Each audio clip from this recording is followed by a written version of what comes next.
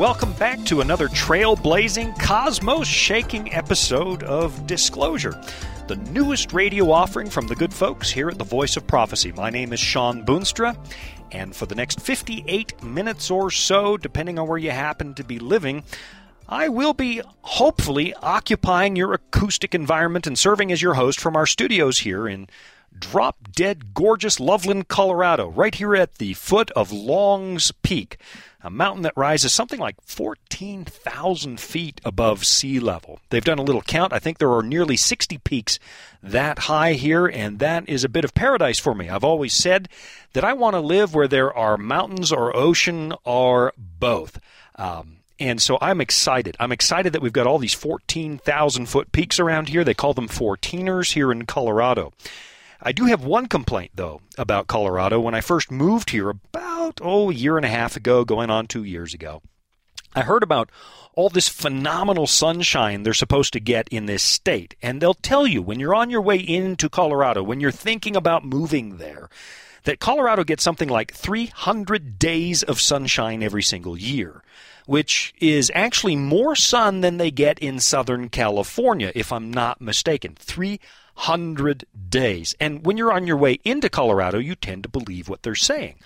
But I've got to say that this past spring, I started to doubt Colorado's claims, because for the last half of April and the first half of May, the skies opened up and they never turned back off. We had nonstop rain. And folks, by nonstop rain, I mean go outside and start building your ark kind of rain. I mean, it rained and rained and rained to the point where Loveland, Colorado actually turned into Seattle, Washington. It was gray and dreary and wet, and I guess the only upside to all of that is that my lawn has never, ever looked better. It is green. It is a rich, dark, luxurious green, and it almost looks now to the neighbors like I know what I'm doing out in my lawn.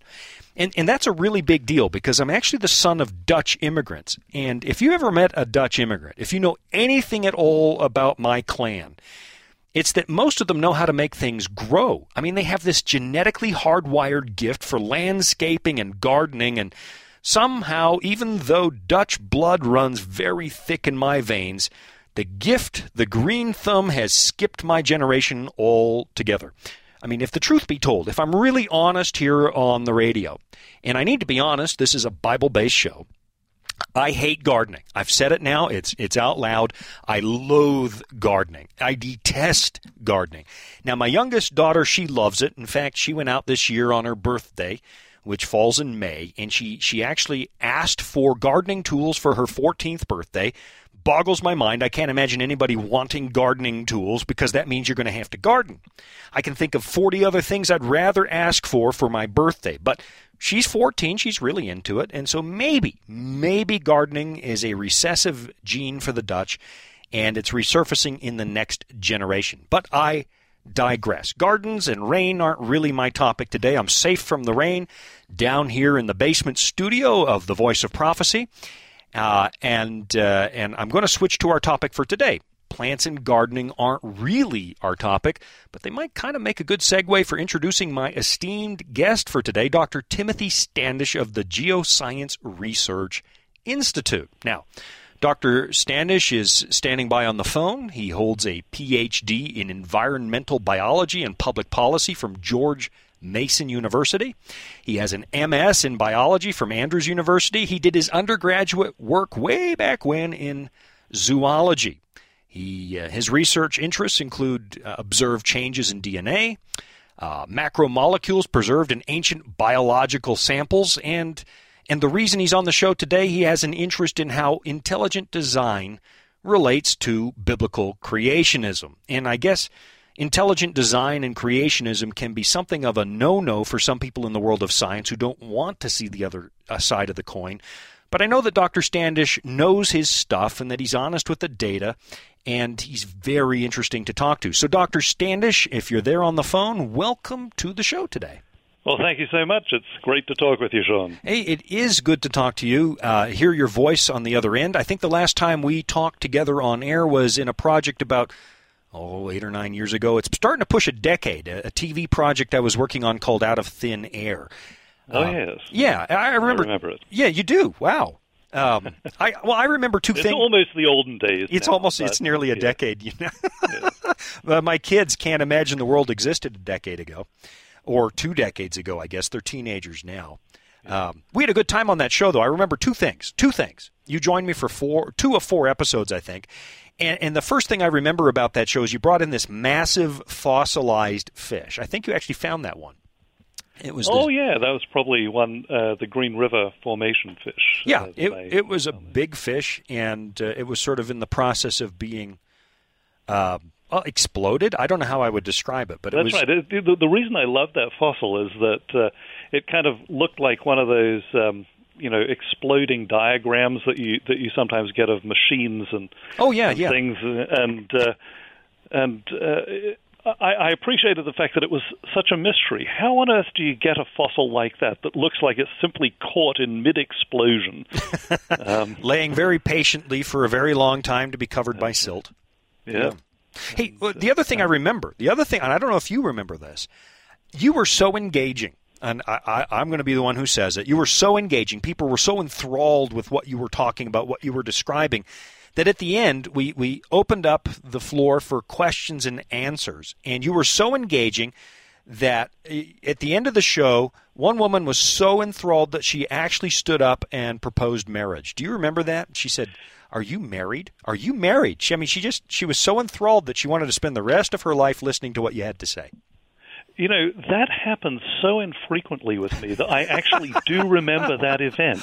Yeah. In fact, I could probably say that's the only time a woman has proposed to me. Yeah. Well, I tell my daughter that it happened to me a lot. Yeah, of course. Yes, but the reality was, yes, it was slim pickings with women proposing to me, so that one's stuffed away in my head. So if anybody ever actually demands an example, I actually have one. There you go. I've tried to convince my children that I was cool. I asked them one time, I said, hey, is Daddy cool? And they said, no, you're not cool. I said, but I was cool, right? And they said, no, we can't. No, there's no way. And I was bluffing, frankly, Dr. Standish. I never was cool, but they don't know that. They didn't exist back in the 80s. I mean, how did they know? That's right. You'd think that they could have just sort of pretended by nodding just for a minute, wouldn't you? No, that's right. I will never be cool again. And in their estimate, I'm at this stage now where I'm actually embarrassing. And I've got to admit... Well, I will tell you that one of the things I do is actually wake up in the morning and thank God that I wasn't cool when I was in high school, because I think that life might have seemed a little bit like it was going downhill otherwise. As it is, maybe, there's always that possibility out in the future of being cool. Yeah, you can always aspire to it. Maybe someday something will happen and I will be cool. More women will propose to me in very public settings. I think we should sell your fish fossil because it's a babe magnet. I think that's what's going on there. Hey, listen, we need to get to our topic, though. We could talk all day about being cool. And we're going to get into biology and so on. And to be really honest and frank, a little while ago, I accidentally let you in on a little secret. Once upon a time, for a very brief moment of time, I was actually a biology major because I was thinking about a career in medicine, and all pre-meds had to take a special track of biology courses, which I suppose is a good idea for doctors to know. Probably for the best. Yeah, it probably was. But they showed us a childbirth film, though. And it was black and white, but that was enough. I signed out of the program that afternoon. I felt so sick to my stomach. I thought, I can't do that for a living.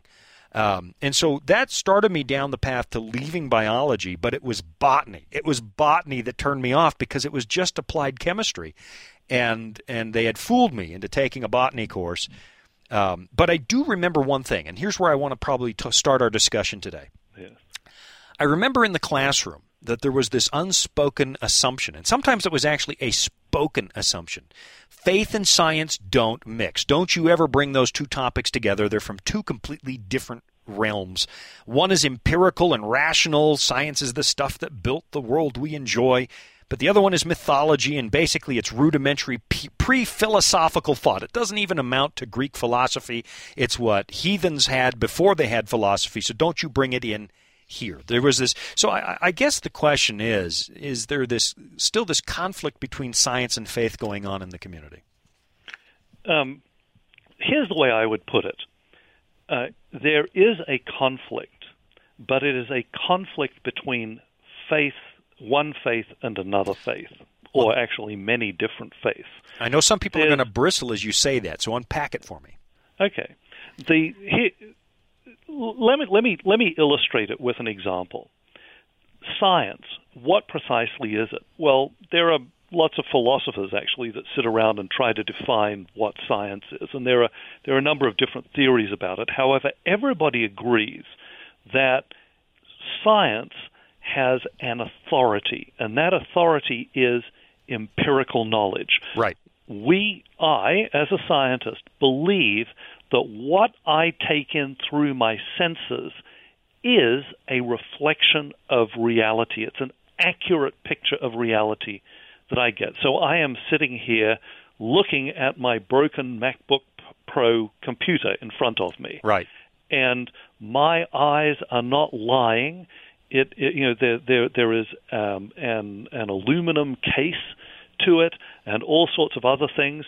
It's there. I can reach out and I can touch it. So that's what we mean by empirical knowledge. Data that we can get through our senses in some way. Well, I don't want to be the philosopher for a moment, but I'm probably going down a path we don't need to go down. But if you're looking at that, there's only so much concrete information you could take in, and then your brain has to translate it into abstract thought.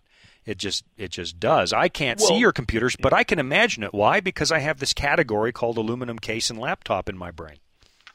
Yes. Well, I mean, that's part of what's going on here. I mean, obviously, I don't understand everything there is to understand about this computer, even though I'm taking in lots and lots of information about it through my senses. But here's the thing.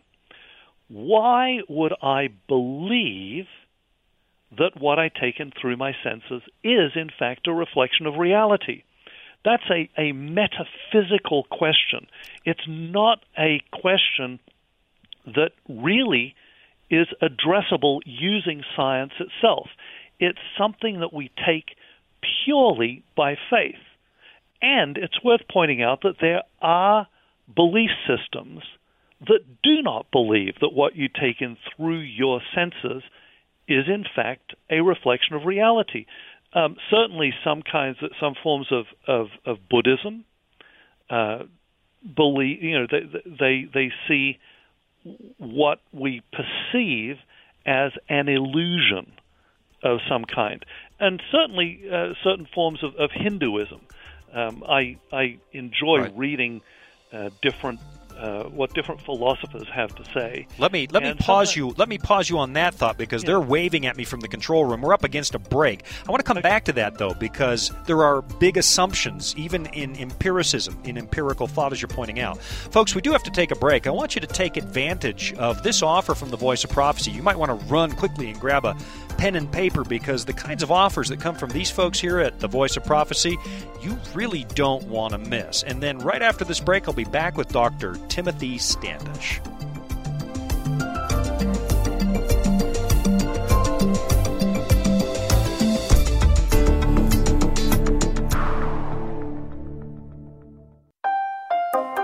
Are you searching for answers to life's toughest questions, like, where is God when we suffer? Can I find real happiness? Or is there any hope for our chaotic world?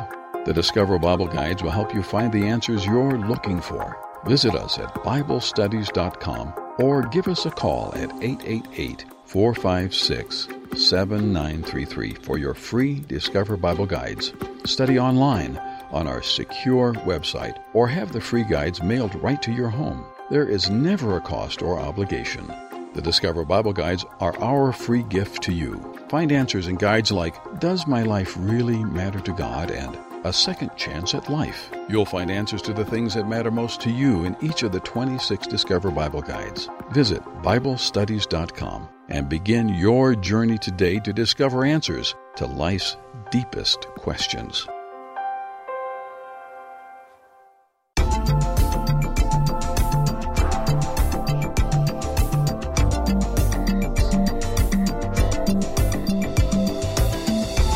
We are back from the break. My name is Sean Boonstra. I'm your host here at Disclosure. My guest today on the program is Dr. Timothy Standish. And Dr. Standish, just before the break, you were mentioning that there are assumptions even in the world of hard science, of empirical data, that when you gather data from your five senses, that there are some metaphysical assumptions about that data, and you were just starting down that road, and I cut you off so rudely for the break, but you were talking, there are belief systems in this world that assume that what you see with your senses cannot be trusted. Exactly. The bottom line is this. Science itself is built on a metaphysical foundation, and there are different metaphysical ideas out there that literally billions of people in the world embrace. They are the foundations of science are, if you want to put it this way, just as religious as Hinduism, Buddhism, Catholicism, any other ism that you want to add there. It is not necessarily a self-evident truth that empirical data really tell us about reality. Now, I'm a Christian, and I certainly believe that our senses do give us a reasonable understanding of the world around us. That's why I believe that science is a useful and fantastic endeavor. So you're a believer in objective reality. I mean, that yes. is the Christian worldview. Yes. There is a real world, and we really do live in it, and it's quite physical. But it's not coincidental that modern science, as we know it today, arose within a kind of Christian culture. Now, that's not to say that everything was smooth and worked out perfectly and there were no conflicts or anything like that. However, it's indisputable that science as we know it today arose in a Christian milieu. Right. There was an assumption of some kind of design to seek for, I would assume, or some kind of order would be a better word maybe. That really the assumption, the way I would put it, is that there is some kind of truth that exists out there that is actually there to be discovered. Sure. Yeah, absolutely. That's a metaphysical assumption. You know, I've always asked myself the question, how empirical is empirical data? Because there is no human being who can take in everything that they're looking at. I remember a science teacher telling me one time, well, he stopped the class. He said, did you all just hear that? And none of us had heard it, but a janitor had dropped a broom in the hallway, and none of us had heard it because our brains were filtering out data that it didn't find useful. And nobody can take in all the data, so we pick and choose over time what we find to be important. There is always a bias even in empiricism, isn't there? Yes, and one of the things that I certainly become more aware of myself is that our worldview, that kind of mental filter that we use to make sense of reality, not only can it blind us to some things, it can also open our eyes to others. It's one of the reasons why having people with different worldviews engaging in the scientific endeavor may be a useful thing, because certainly our sensitiveness to different things is altered by our worldview, and at a more fundamental level, the very questions that we choose to ask are influenced strongly by our worldview. Sure. And there are, I hate to admit what I'm about to admit, but I've read all the four horsemen of the atheist apocalypse, what are they, Hitchens and so on, Dawkins, and there are some strong assumptions there that keep them from ever seeing things that are really obvious to me. They seem obvious to me, but they start from a point of view where that's not even on the table. It never comes on the table, and they won't consider some data because it doesn't fit their model. Yes, well, my personal favorite is Richard Dawkins, and I don't want to give the impression that I am making fun of him or anything. In fact, I believe he's a very intelligent man. I obviously disagree with him. There's no question he's bright, though. Yes. What I appreciate about his writing is how clearly he lays things out. So he constantly talks about the apparent design in nature, and particularly in biology. And he's a biologist, so he's got, the credentials at least to comment on this. He doesn't deny that biology looks designed. However, his atheistic materialistic worldview forces him to deny what he essentially observes. Sure. He says it is an appearance of design rather than actual intelligent design in any way that we see out there. Yeah, and meanwhile I'm screaming, how can you miss it? But I come from a completely different set of data. I mean, a different set of presuppositions. I think that you could argue that Dawkins, in fact, doesn't miss it. However, his worldview denies the most reasonable interpretation of what we take in through our senses, and therefore he has to present what he considers to be the most reasonable alternative, which within that worldview, that sort of materialistic, atheistic worldview, is most probably the correct one. You know what I find interesting about him is he doesn't ask all the questions, and I find this of others as well. They don't seem to ask all the questions. They're curious about some things and not others. So Dawkins will say, wow, the cosmos leaves me awe-stricken. That's not a direct quote, but he says things like that. I feel a sense of awe when I look at the cosmos. I'm amazed by what I see. And as one writer pointed out, I was reading somebody a little while ago, he points out, he's saying, isn't he curious enough to know, to wonder, what does amazement mean? What does that sense of wonder mean? He doesn't ever ask that question, where does that come? Is that just a chemical process in my brain that makes me amazed? Or is it something more than that? Yeah. Well, I think, I think that I can venture at least an answer to that question of whether it is viewed as a chemical reaction or not. I remember having a conversation once, this is many years ago, with James Watson, who, you'll remember Watson and Crick, they were the guys who figured out that double helical structure of DNA. And these are wonderful, interesting people, really geniuses. And there were several of us, and the question was, what's the next big thing? We were talking about the Human Genome Project at the time, but what's the next big thing after we sequence the human genome? And his response was, well, he believed that the next big thing was explaining all of human behavior and thought in terms of chemistry. Wow. In terms of atoms and so on. And I think that most people appreciate that there might be people out there with that kind of commitment to this materialistic, this very hard-edged materialistic view of things. However, we also understand that life is a little bit more than chemicals. Reality is more than a chemical reaction in our brains. And by the way, think about this.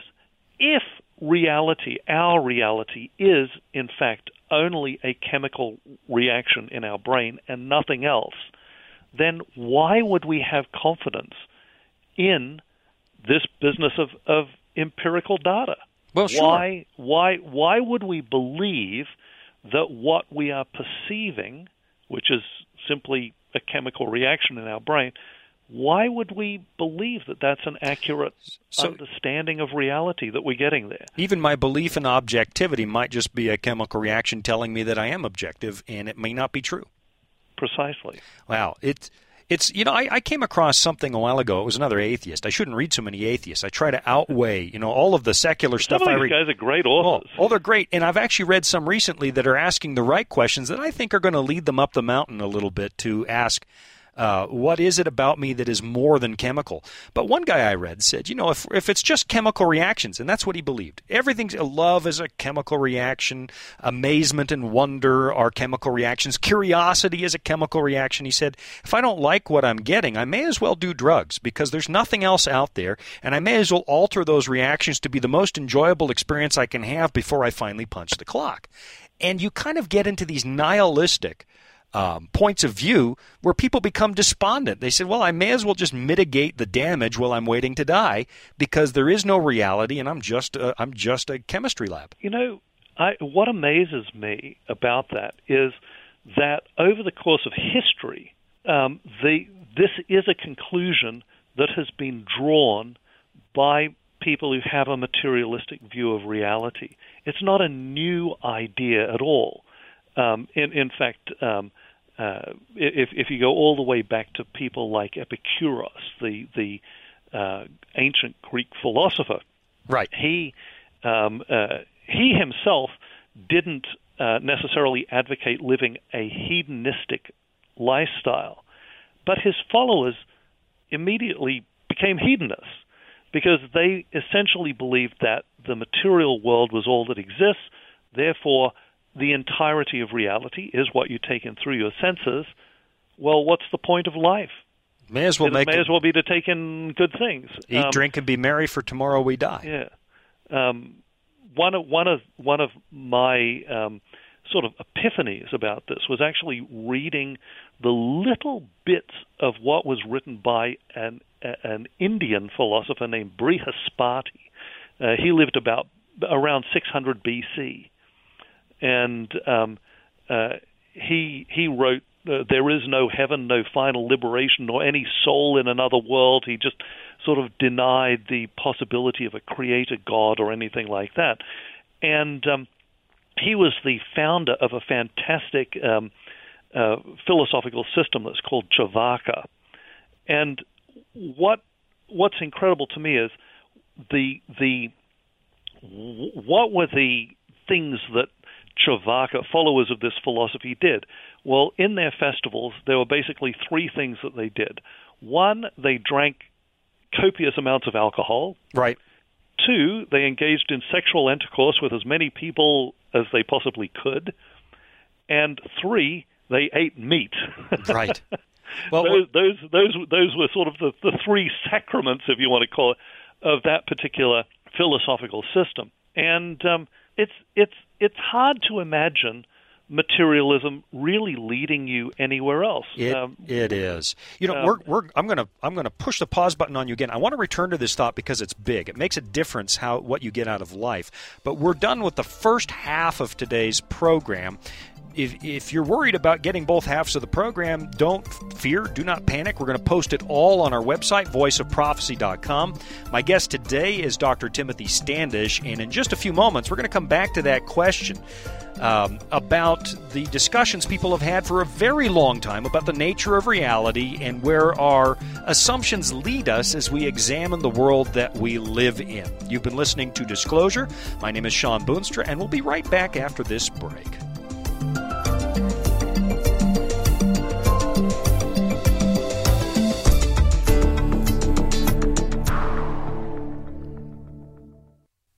Hello, I'm Jean Boonstra.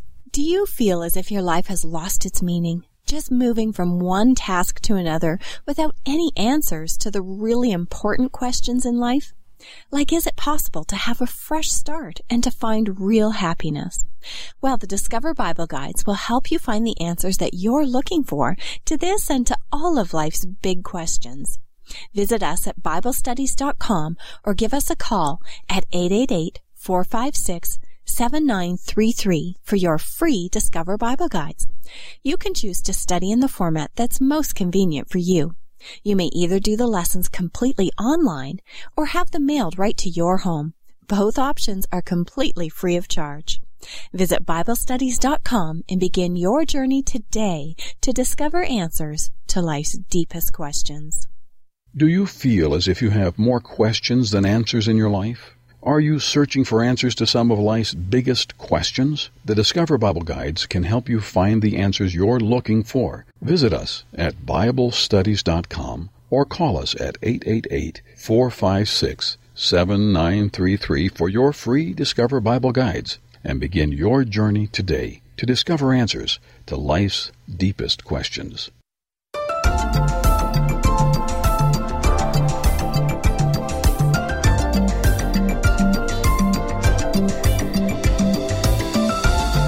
are listening to Disclosure, the newest program from the good folks at the Voice of Prophecy. My name is Sean Boonstra, and we're in the second half of our program.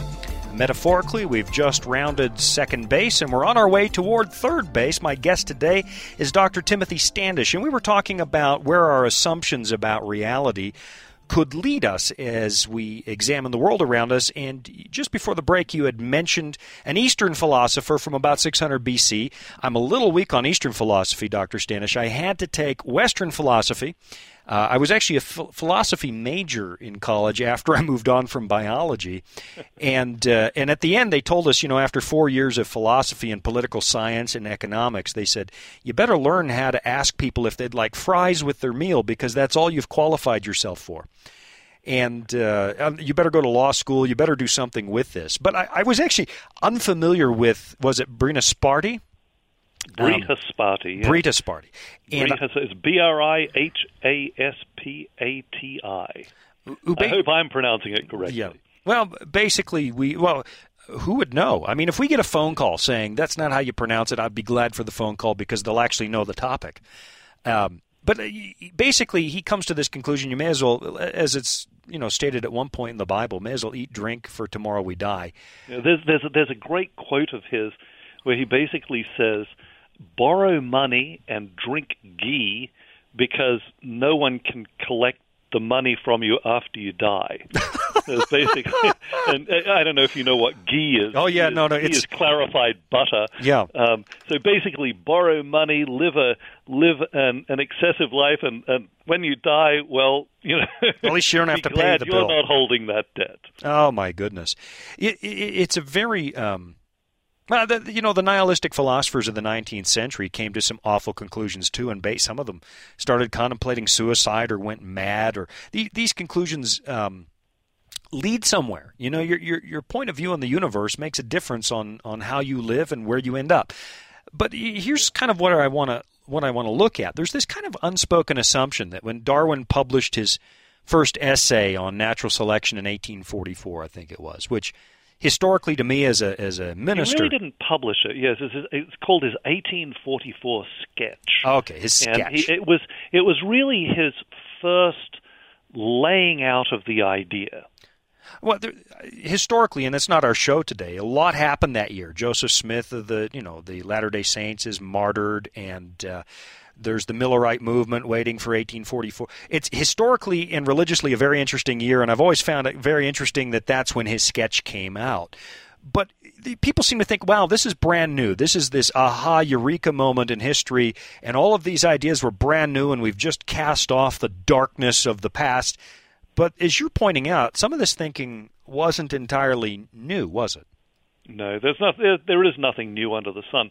One of the questions I've asked myself, and I don't know whether as a scientist I'm really qualified to find the actual answer to it, but when was it that people showed up who were actually denying anything other than the material world in which we live? And I'm not sure I've been able to come up with the answer to that. But interestingly enough, the oldest suggestion that I've been able to find is actually in the Bible. No kidding. And it's actually, if you want to think about it in this way, a scandalous thing in the Bible because it looks like plagiarism. Okay. Yes, it's Psalm 14:1. Okay. And Psalm 53:1. Well, 53:1 I know, but yeah. I'm not.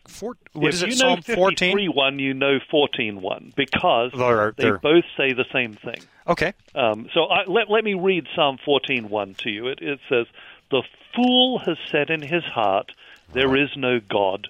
They are corrupt. They have done abominable works. There is none who does good."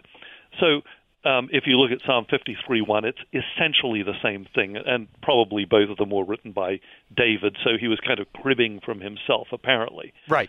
But here's the question that I immediately asked when I read both of these texts.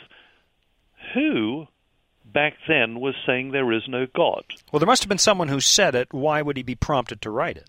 It seemed like it would be a strange thing to be responding to if it hadn't actually been said.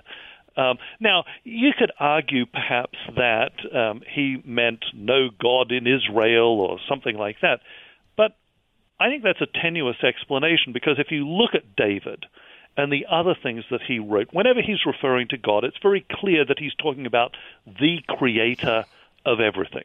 Sure. My guess is that, reasonably interpreted, he's saying, hey, there are people out here who are saying there is no God, there's no creator, there's nothing other than the material world. He obviously had a low opinion of them. Well, if you look at the opening chapters of the book of Romans, Paul points back to an early development. As people abandoned worship of the Creator, they turned to the creation itself. And he points to idolatry. They made images of creation and so on. But there's definitely this early tendency away from a creator to just the physical world around you, making a god out of the creation itself. So there must have been some early tendency that David is looking at from the nations around him, or maybe even people among us that were in his own people that had toyed with such ideas. I find it interesting. We think that people only believed in creation in the early days of believers, both in Israel and the early church, because that's all the data they had. They were unenlightened. But I've always found it curious that in Hebrews chapter 11, the author of Hebrews says, by faith we understand the worlds were framed by the word of God. And I've asked the same question. Well, why did they state that? That it was a matter of faith that they chose that path? Well, obviously there were competing ideas on the block back then, and that they had to speak of a creator by faith based on what they could see. There was a marketplace of ideas thousands of years ago. Yes, well, probably one of the more destructive kind of memes, if you want to call it that has arisen in our modern thinking is the idea that somehow or other people in the past were ignorant, and those of us who live in the present are more enlightened in some way. Right. I want to be careful about it, because in some respects I do think that we know, we have more knowledge, particularly when it comes to the details of how DNA works to encode information and those sorts of things that I spend my life studying. Sure. However, when it comes to the big questions, the big philosophical questions, these people, our ancestors, were every bit as smart as us. In fact, frequently they come across as a lot smarter. They're thinking very, very deeply about these things. Well, they were certainly more disciplined thinkers than our generation. It seems sometimes that's an irrefutable conclusion. Yeah. To be drawn. Yeah. So anyway, I mean, people in the past were just as smart as us. They were asking the same kinds of questions that we ask ourselves, particularly when it comes to the meaning of life. Why am I here? Where did I come from? And they were quite clever at thinking about them, and it's probably useful for us to take a look at what they thought. Well, let me, because I don't want to run out of time. I know that you work on a number of things, changes in DNA and so on, and you whispered in my ear about a discovery a little while ago that I don't know how we're going to broach this one, but you told me about a discovery with jellyfish that has upset modern thinking a little bit on evolution and so on. And I know I'm changing the topic a little bit, and I also know that it's a delicate subject that we're going to have to sort of step around carefully to discuss in a mature way. But go ahead, tell me about that again. Well, what we're talking about here are a kind of jellyfish-like organism. They're called comb jellies. The scientific name for them is ctenophores. And they have been interesting, not only because they're fascinating animals, but they're interesting because they seemed like a kind of stepping stone in the evolutionary progress of animals. When you look at animals, you can think of animals like ourselves as being kind of, we have a body plan that's more or less like a donut. By that I mean we have an outside and we have a hole that goes through the middle. Okay. And that hole goes... I am reading between the lines or inside the donut. I think I'm getting what you're saying. It starts with our mouth. Yep. And we all know where it ends. My inner middle school is trying not to laugh. Yes, as a scientist, I can say the word anus. Right. And, yes, you can't tell whether I'm smiling when I say it. But, yes, the hole through the middle, our gut, it starts with our mouth and it ends with our anus. Right. And so when you are looking at the way in which organisms might have evolved. Now, bear in mind, I'm not a materialist. I'm a Christian. I think it's perfectly reasonable to believe the creation account that's given in the Bible. Sure. It's a very good explanation for things, and it makes a lot of sense of what we observe. However, if you're a materialist, you're looking for some kind of step-by-step way of getting from something that is a single cell to something that's a blob of cells to something that has a hole through the middle of it. Right. Like us. Yeah. And if you're looking at stepping stones along the way, well, you might evolve a mouth, but not an anus.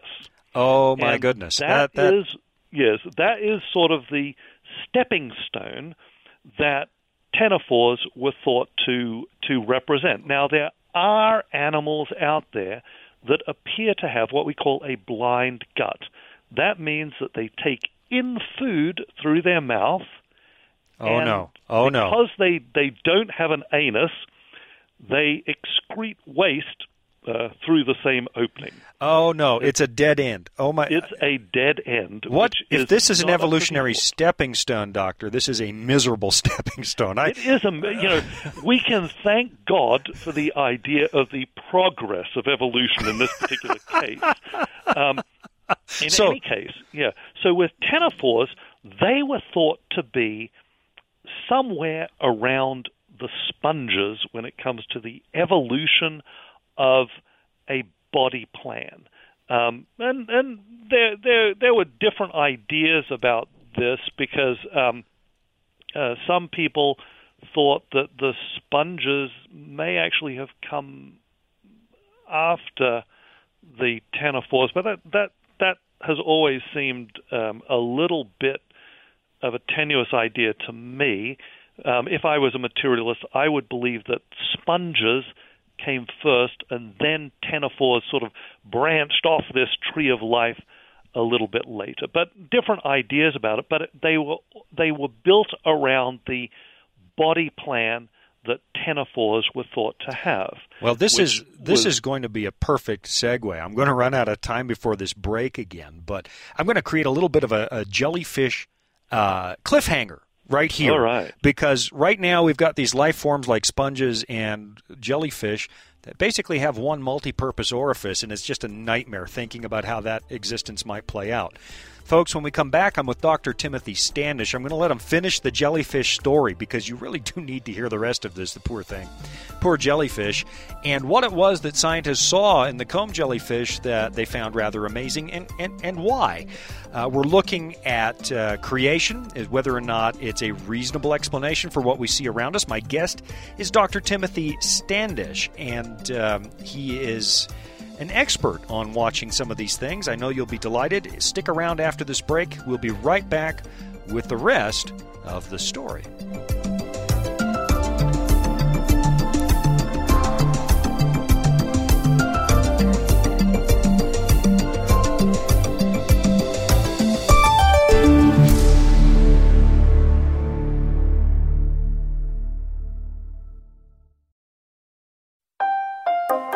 Are you searching for answers to life's toughest questions like, where is God when we suffer? Can I find real happiness? Or is there any hope for our chaotic world? The Discover Bible Guides will help you find the answers you're looking for. Visit us at BibleStudies.com or give us a call at 888-456-7933 for your free Discover Bible Guides. Study online on our secure website or have the free guides mailed right to your home. There is never a cost or obligation. The Discover Bible Guides are our free gift to you. Find answers in guides like, Does My Life Really Matter to God? And a second chance at life. You'll find answers to the things that matter most to you in each of the 26 Discover Bible Guides. Visit BibleStudies.com and begin your journey today to discover answers to life's deepest questions.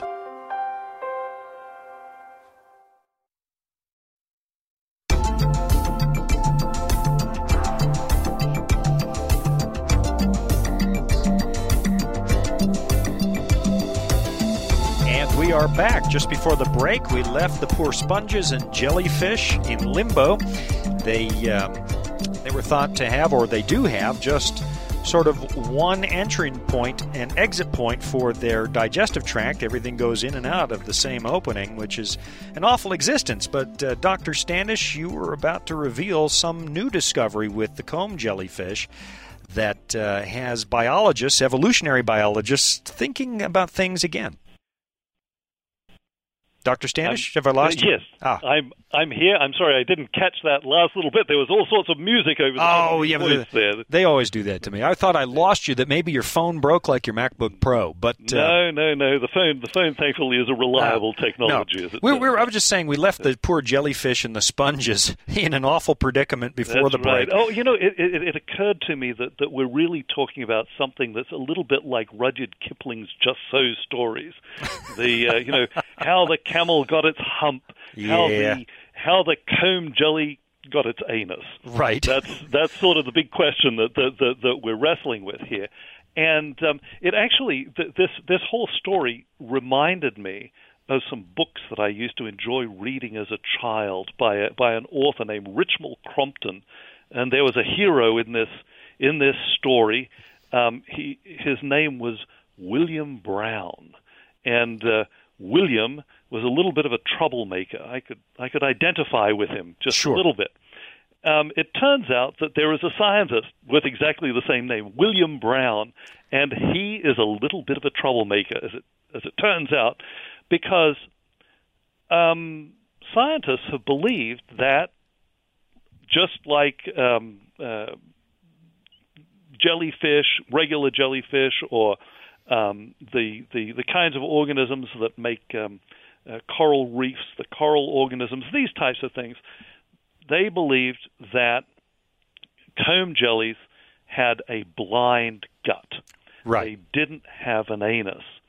And William Brown has caused some trouble. What he's done is he has actually checked that. He's made these videos in which he had comb jellies eat organisms that have been engineered to glow in the dark. Oh, so you can actually watch the digestive tract. So you can actually watch these little fish and other organisms being digested inside the comb jelly. They have a very interesting gut that sort of sends out sort of bits of itself into different parts of the organism, so that instead of having a circulatory system, the food sort of gets digested and absorbed directly. Wow. In any case, he was videoing this, and lo and behold, there are these pores at the end of the gut, and kidding. Is where the waste is excreted. So that has created a little bit of a let's call it a crisis, a little bit of an exciting time when it comes to evolutionary biology. What it does is it says, well, all of these theories about how the gut developed the mouth and the anus in a step-by-step way, in which ctenophores fit reasonably neatly, they're wrong, because ctenophores actually don't have a blind gut. They have a very complicated gut with a way of excreting the waste out of something other than their mouth. So it no longer looks like a floundering attempt at progress by blind evolution. Somebody designed the thing that way, or that at least we can look at it and say that. Yes, certainly you and I can look at it and say that, because we are not constrained by a metaphysical assumption that may or may not be correct, and that metaphysical assumption is materialism. We don't believe that when we start asking questions about where things, structures, let's say, in organisms came from, when we ask those questions, we don't say, oh, and by the way, the one answer that we are not allowed to come to is that this was designed in some way. Sure. Look, I'm going to do something. One of the fabulous liberating things about Christianity, basically. It is, and we're not afraid to ask questions and look at data. We don't always have the answers, and sometimes the data makes us stop and think. It's actually kind of refreshing not to have all the answers sometimes. Yeah, isn't it? Yeah. I encounter people all the time who have all the answers, and they're kind of boring to be around. Yeah, or worse, they're annoying. I'm going to do something really unfair to you because there's like 8 minutes left in the show, and I want you to talk about epigenetics a little bit. And and I know you teach courses and such things that require more than 8 minutes. But tell me a little bit about some of what you've seen in that field of study that causes you to think that maybe natural selection isn't quite the powerful explainer or rationale that we thought it was. Sure. Let me begin by just defining a couple of terms so everybody knows what we're talking about here. Sure. First of all, I think most people understand what the genome is. That's that sequence of DNA letters that encodes information in our bodies, and we know that we pass DNA from mothers to children, and of course fathers play a role in that as well. When a child is conceived, basically the DNA from the mother and the father is combined together in that new baby. Sure. At the time of conception, and so everybody has understood this for quite a number of years now. But it turns out that there are other kinds of information that are inherited from parents to children. Probably one of the most spectacular ones that has been carefully studied in human beings has to do with some events in, of all places, Holland. Oh, no kidding. The Second World War. That's right. I knew this was going to be the best program ever. I knew it. There we go. Well, what happened towards the end of the Second World War in Holland was that there was an extremely lean winter. Basically, the war had created circumstances that made it difficult to grow crops. Right. And then, because of the way things went, the Germans were not ensuring that the Dutch people got enough food to eat. And people went very hungry over the course of this winter. This is actually the time period my father was living there. I know something of this. Yes. Yeah. So you could very well, your genetics actually could have been impacted by this, or at least your epigenome probably has been. So what happened was that people, particularly mothers who went through this period of starvation, there were some things that changed about their genome. Not the sequence of DNA letters, but something else changed, and you can see the impact of those changes in their children. So their children inherited something from their mothers. It is not a DNA sequence, it's something else. Really? And that's what the epigenome is. The epigenome, you can think of it as being something like a recipe book. If you think of the DNA itself as being like a recipe book, but if you look at least my mother's recipe book, there'll be little notations that have been made in there in pencil. So they might say something like, well, put in instead of using regular white sugar here, use molasses instead. Right. In this thing, or it might say there's a little bit too much sugar here, so why don't you halve it to make this a little bit less overwhelmingly sweet, this recipe. I know I'm picking on sugar, but it could be any other ingredient. You get the point. Yep. Now, you might get that recipe book and you might take a look at it and say, well, I think Mum was wrong. I think that really we need to use 3/4 of a cup of sugar here. And so you erase what she wrote and you write in pencil that change. And then you pass that change on to your child. Right. The same basic idea is going on with DNA. There are these little chemical notations that get made on our DNA that tell us, that reflect things that we have encountered in our environment. And we pass those changes onto our children. Now, you can imagine how useful that would be. Right.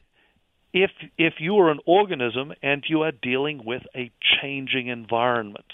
What you are doing is you are taking your genome and you're making adjustments to it before you pass it on to your child so that your child is better equipped to deal with the environment that they're going to be born into. Amazing. Well, yes, it's quite incredible. Here are two major questions that epigenetics really raise about the idea of natural selection. Okay. First of all, this is a truly elegant system that anticipates a problem that an organism may have to address in the future. Natural selection cannot select for stuff that may happen in the future. That's not the way it works. It has no brain. All it can do is select for what's going on right this very moment. Either your genetic makeup causes you to have more children or less children. That's it. That's what natural selection can do, and it can only do it right in the moment that you're living. Epigenetics looks like something that is engineered to anticipate a problem and address it in advance. That's the kind of thing that a mind, an intelligent mind, can do, but not the sort of thing that natural selection can do. Now, I tried to get you to do this in 8 minutes, which was completely unfair. We've got less than 2 minutes left. Can you give me the second point in 10 seconds? Fast. Okay. Yeah, and that is epigenetics insulates the DNA sequence from natural selection. So it makes natural selection less effective at using changes that occur in an unguided way in our DNA sequences to the organism's ultimate advantage. So it kind of makes natural selection doesn't explain the origin of epigenetic systems, and it also makes natural selection a less effective tool for making changes in organisms. So it's a pretty profound difference that we're dealing with right now. We've had to change our thinking some. Very quickly, we're less than a minute now. You are working on a new project with Illustra Media.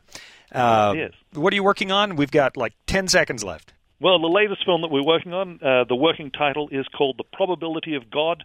It's going to be as fantastic, I believe, as all of the other Illustra Media productions. And if people are interested in these awesome documentaries, illustramedia.com will get their stuff. Information. Their stuff is phenomenal. Illustramedia.com, and you want to go there and look for Dr. Timothy Standish. Dr. Standish, thank you for joining me today. It's been a delight to have you again on the show. And for all of you who have been joining us by internet or by radio, thank you for joining us. I'm hoping that you'll be prompted to become more curious yourself and start to look at the amazing things in the world around you. Until next time, I'm Sean Boonstra. This has been Disclosure.